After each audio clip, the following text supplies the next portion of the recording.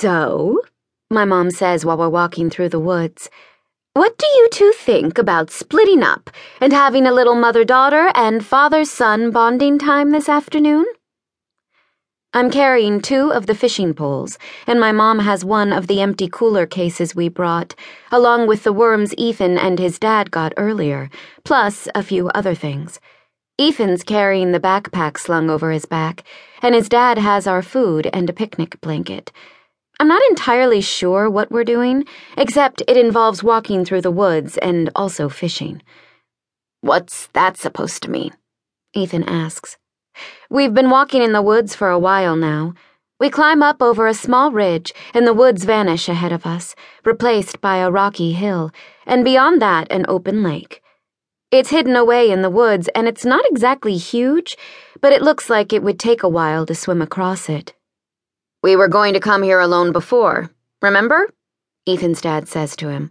I thought it'd be nice if we just had some alone time, and gave the ladies their time, too. We can meet back up for dinner. Ethan gives his dad a weird look. I'm not sure what exactly it's for, but he doesn't look too thrilled about the idea of splitting up.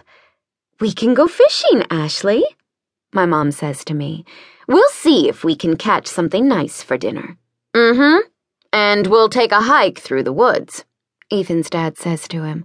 There's a trail by the river that feeds into the lake, and I thought it'd be nice to check it out. It looks like everything's been decided, and it's just up to us to agree, but I don't really know if I want to. It's not that I don't want to, and I'd love to spend some time with my mom. But, what about Ethan? I know he's stressed right now because how could he not be? I'm stressed, too. But I just have this strange feeling that everything is going to be fine. Maybe I'm being intentionally obtuse and delusional right now, but I just want everything to work out. Isn't this kind of like what happened with Jake, though? I thought I could be with him before, and in reality, he was just using me. Then, after that, when he found out I was sleeping with my stepbrother, after I accidentally sent him those incriminating text messages, well, I know it sounds stupid, because I'm supposed to be smart. I am smart, at least as far as book smarts are concerned. But there's so many other ways to be smart, and I'm just not sure how all of them work. Street smarts, or social awareness, or intuition and instinct. I've watched Ethan be Ethan for years now. I've seen him flawlessly interact with all sorts of people, and sometimes I've wondered how he does it so easily. It's not like that's something you can just watch and copy, you know? There's more to it than that. But I don't know what exactly that is or what it means. I've seen him play football and move so athletically, and even though I could probably explain to you exactly how he's moving, I couldn't move that way on my own. Sometimes it's the small, simple things that are the hardest.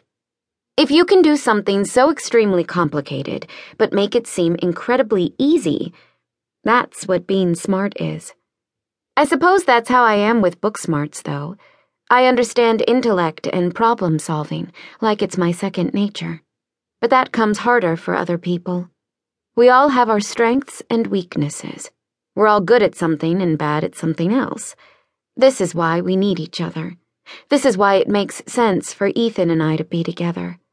I'm the good girl, the careful, cautious one, who thinks before she acts. Ethan is the bad boy, the risk taker, the person who jumps into action regardless of the consequences. Sometimes you can't wait to think before you act, though. Sometimes you can't be careful or cautious. And sometimes you need to know when a risk is too great, and when you should rein in your recklessness and consider the repercussions. This is why we're perfect together. I'm sure there's a lot more reasons, but I think that's one of them. I see Ethan. I really see him. I understand him. I think he understands me as well.